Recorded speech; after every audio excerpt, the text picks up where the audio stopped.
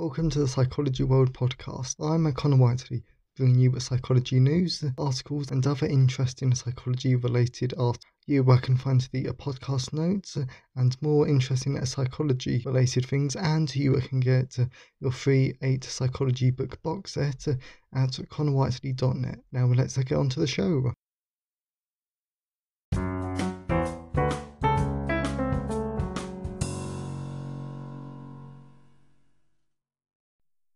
Hi everyone, and welcome to episode 149 of Psychology World podcast with me, Connor Whiteley.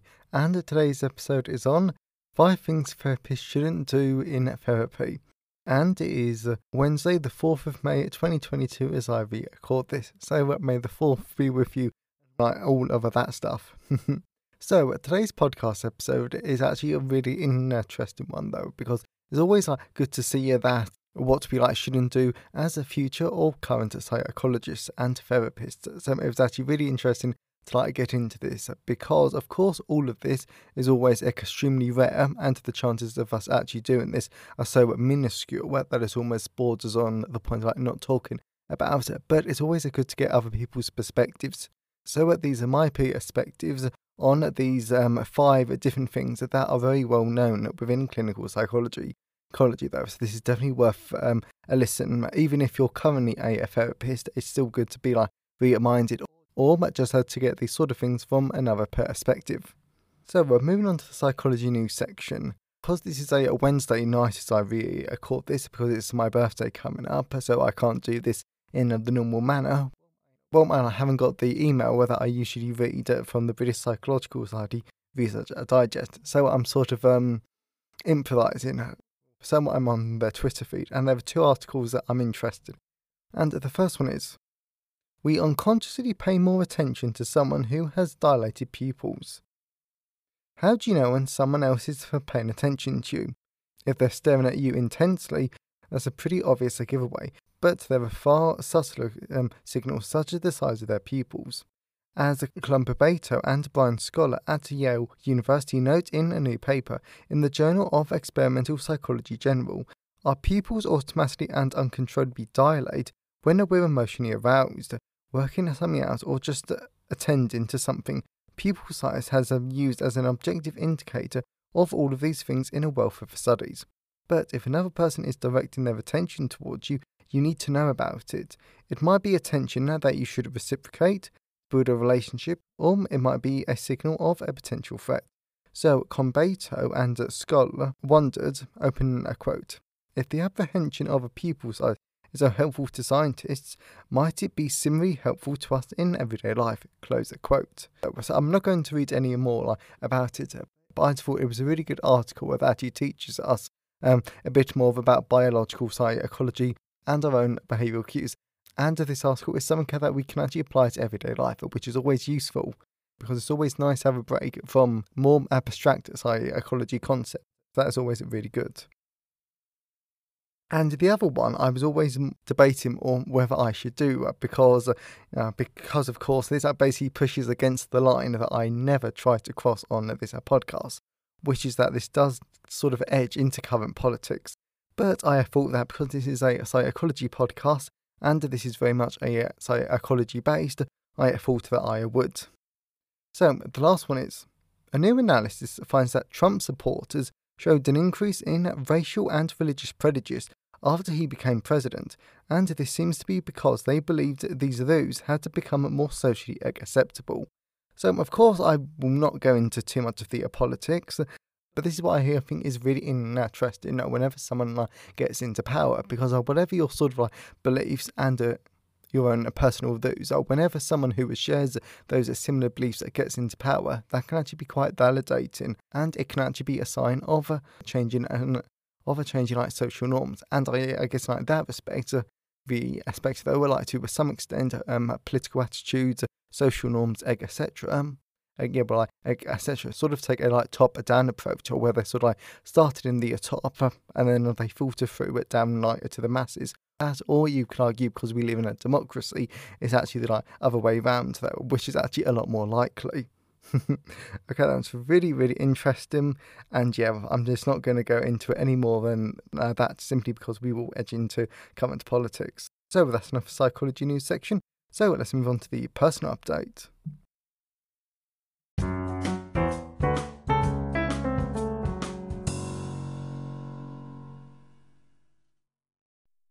So we're moving on to the personal update. This week has definitely been a bit all over the place over, because as I've said before, it's my birthday on Friday, so I'll be 21. So I'm really looking forward to it, because I'm doing tons of different things. I'll be family and friends, so that should be really good. And then on Saturday, I'm going out, and the funny thing is that was supposed to be a big surprise, but now.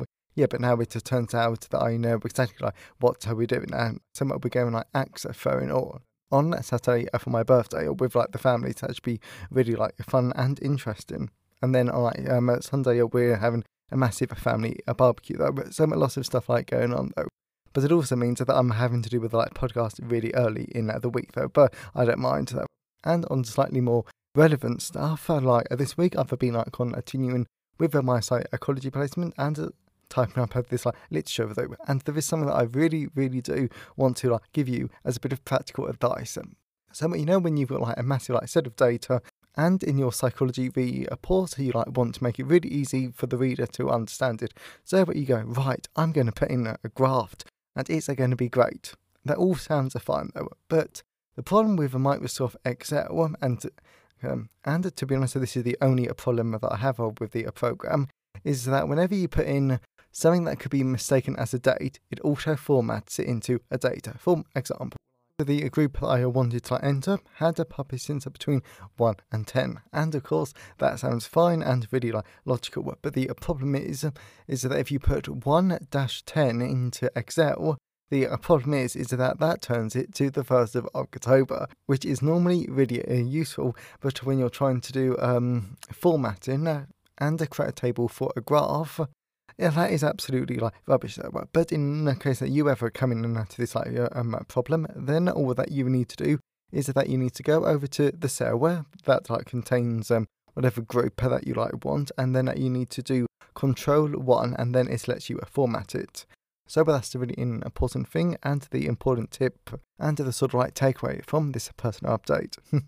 Yeah, but it took me ages to figure that out and actually get it to work. So hopefully you will not have to do that in the future.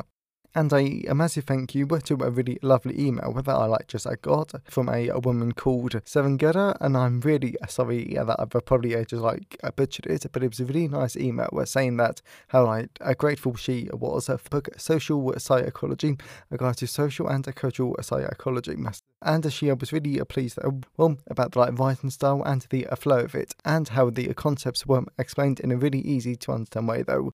But that was a massive thank you for your email. If you're listening, I really do appreciate it. And as always, I always love to hear your thoughts and feelings on today's episode.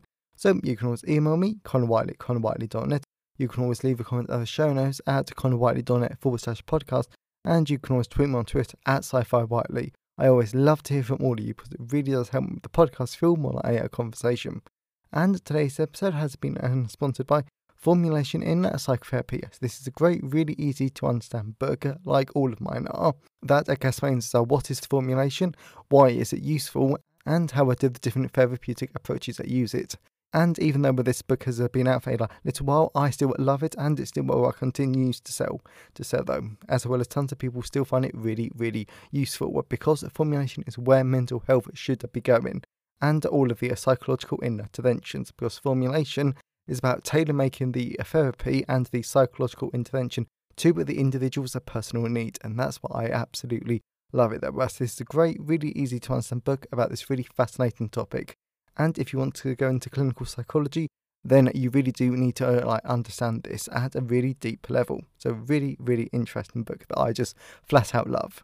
So that is a Formulation in Psychotherapy, available from all major ebook retailers, and you can get the paperback, large print and hardback version from Amazon at your local bookstore and local library if you request it.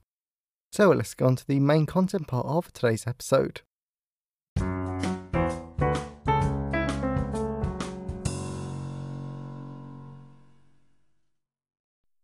So we're moving on to the content part of today's episode. So we're going to be talking about 5 things therapists shouldn't do in therapy. and our measures are going to dive into today's episode. As a current or future psychotherapist, it is always important to know what definitely not to do in therapy, since therapy is a delicate process where relatively vulnerable people share their thoughts, feelings and experiences with us. Therefore, if we do present certain red flags to them, then this can harm the therapy, our clients and our own reputation. This is why learning about what we shouldn't do is important. And of course, I should actually start off by saying that red flags are extremely rare in therapy, because all therapists are professionals, as well as we learn what is and what is not good to do during that training. But it's still always good to have some reminders, and it's good to know what not to do in case you want to become a future therapist. So what are these 5 things? Boundary violations. So as a therapist, there is a relatively not so fine line when it comes to boundaries to some extent, since we do need to ask a fair amount of semi-personal questions about a person so that we can understand them, as well as the therapeutic alliance requires us to maintain professionalism and work with the client to help them alleviate their psychological distress and improve their lives. Therefore, this is why boundaries are so important, so our clients that feel vulnerable and like they're exposing themselves to us know that they're in a safe place. As a result, the most obvious breaches of boundaries, like non-consensual touching, is strictly forbidden, and your client should basically run away from anyone who does this. To the less obvious breaches, like asking too many questions about unrelated matters, like if your client wants to help with anxiety and you keep asking them about their sex life. You just don't do that. I think that's obvious, but it does bear saying. And another just flat out creepy boundary violation, which I was actually quite surprised that this has happened in the entire history of psychotherapy, is that if the therapist asks the clients where they live and tries to run into them outside of therapy, not only is this just flat out creepy, but it's just inappropriate. Overall, always stay behind the line of professionalism. Ineffective communication. As I've mentioned on the podcast a few times, in therapy, effective communication is everything, because we need to be able to communicate with our clients, whether this is about what they're going through, making them feel safe and comfortable, or explaining a bit of psychoeducation to them. Communication is critical, and bad communication can really harm the therapeutic success. In addition, ineffective communication doesn't just have to be poor communication skills, like struggling to talk to the client. It can also be only using technical terms to explain things to a client, so that the client cannot understand them. And to be honest, I think that we all know that as university students. I think that we all know at least one person who only explains stuff like to us, to us and their family in technical terms. Yeah, just don't do that, please. Equally, it can be a therapist who cannot understand what the client is experiencing even after several attempts. Overall, it is critical to make sure therapists have effective communication skills so that they can effectively help the client, as well as if a therapist cannot understand what the client is saying, it is of course important to talk about this problem. Yet, if the client cannot get a satisfactory answer, then it might be a good idea for them to get a new therapist. Specific or false promises. This I really doubt happens on purpose, at least I hope so. But as we know, therapy is not an instant fix. As well as in clinical psychology, we acknowledge that mental health difficulties are not an illness or a disease. They are part of a person, and they are the maladaptive coping mechanisms to help them deal with the world. Therefore, whilst therapists will introduce themselves, what's going on and the time frame of the treatment, in addition to all of the other stuff, like explaining confidentiality at the start of a therapy, they must not make promises or guarantees, like in 10 sessions of cognitive behavioural therapy, you'll be cured. No. Well, therapy just doesn't work like that because of all the factors that affects therapeutic success, including the client's own capacity to change. Unfair judgment. So I fully appreciate it, and this is something that I actually sort of emphasise here. We are all human at the end of the day, meaning that we do, unfortunately, sometimes we do judge other people. We do have our own personal opinions and like and dislike other people. But when it comes to clinical psychology work, we need to leave all of those things behind to some extent, because a good therapist will ask follow-up questions to understand and clarify what the client is experiencing. And that is far from a bad thing, as it means that we get to really understand what's going on, and that means that we can hopefully make more accurate assessments and interventions. However, a bad therapist will explicitly and sometimes immediately pass judgment on a client and their decisions, or even make them feel embarrassed and ashamed. Don't do that. Don't get me wrong. I know that there are some great clinical psychologists who listen to the podcast, and I am certain that they could all tell us some stories. And of course, we are going to hear some very unfortunate stories in our careers. However, we do not make people feel worse than they already do, because as I mentioned in my clinical psychology reflections volume 1, that goes completely against the clinical psychology mandate. It is our job not to pass a judgment and alleviate psychological distress and improve lives. We don't make people feel worse, and we still need to remember how much courage, bravery and balls it takes to go to therapy in the first place. Excessive self-disclosure. This certainly has to be one of the most interesting red flags in a therapy area, since the line is so thin between this being great and awful. Since it depends on your therapeutic orientation how much you better use this at all, due to psychoanalysis prefers to not use self-disclosure, as they feel that it is better to be a blank slate. But other therapeutic approaches prefer self-disclosure used carefully, as it can foster the connection, helping the therapeutic alliance to strengthen and grow. Personally, I agree with the latter, because from the psychology of relationships, we know how self-disclosure can drive liking and friendship behaviour, and this is arguably important in therapy. Nonetheless, self-disclosure needs to be used carefully, because this can be a problem if it is used excessively, resulting in the therapy becoming centred around the therapist, or the therapist saying something that makes the client feel uncomfortable. As well as I completely agree with what Illinois Greenberg, PhD, said on that topic. Open quote. It should be carefully targeted for the client's benefit. Close quote. Conclusion. Overall, as I've mentioned in the beginning of the podcast episode, these red flags are extremely rare, and I'm sure that the therapists listening to the podcast can affirm that. So in case of any future therapists listening today, I want to remind you how little you will need to worry about this. That's because your training will certainly cover it. Also, we've covered a lot of the different red flags that can harm the success of the therapy and the chance of alleviating our clients' distress and in improving their lives. So, of course, never be constantly worried about these flags, but you just have to have them in the back of your mind, just in case. So I really hope that you enjoyed today's episode and that you got something out of it. I know that I did, and I really do like these more sort of awareness-based podcast episodes that are sort of half practical and half awareness. And if you know someone who will enjoy today's episode, then please share it with them. I'm always really grateful when you wonderful people help spread the word about the podcast. And if you want to learn more, then please check out Formulation in Psychotherapy, available in all of the usual places. But if you didn't want to buy a book, then you can buy me a coffee at buymeacoffee.com to give the podcast a bit like one-time support. So have a great day, everyone, and I'll see you next time.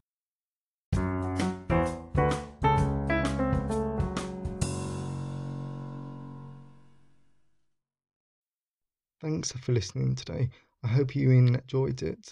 If you want to see the show notes, then please go to connorwhiteley.net. And if you want a free 8-book psychology box set, then please go to connorwhiteley.net. Have a great day, and I'll see you next time.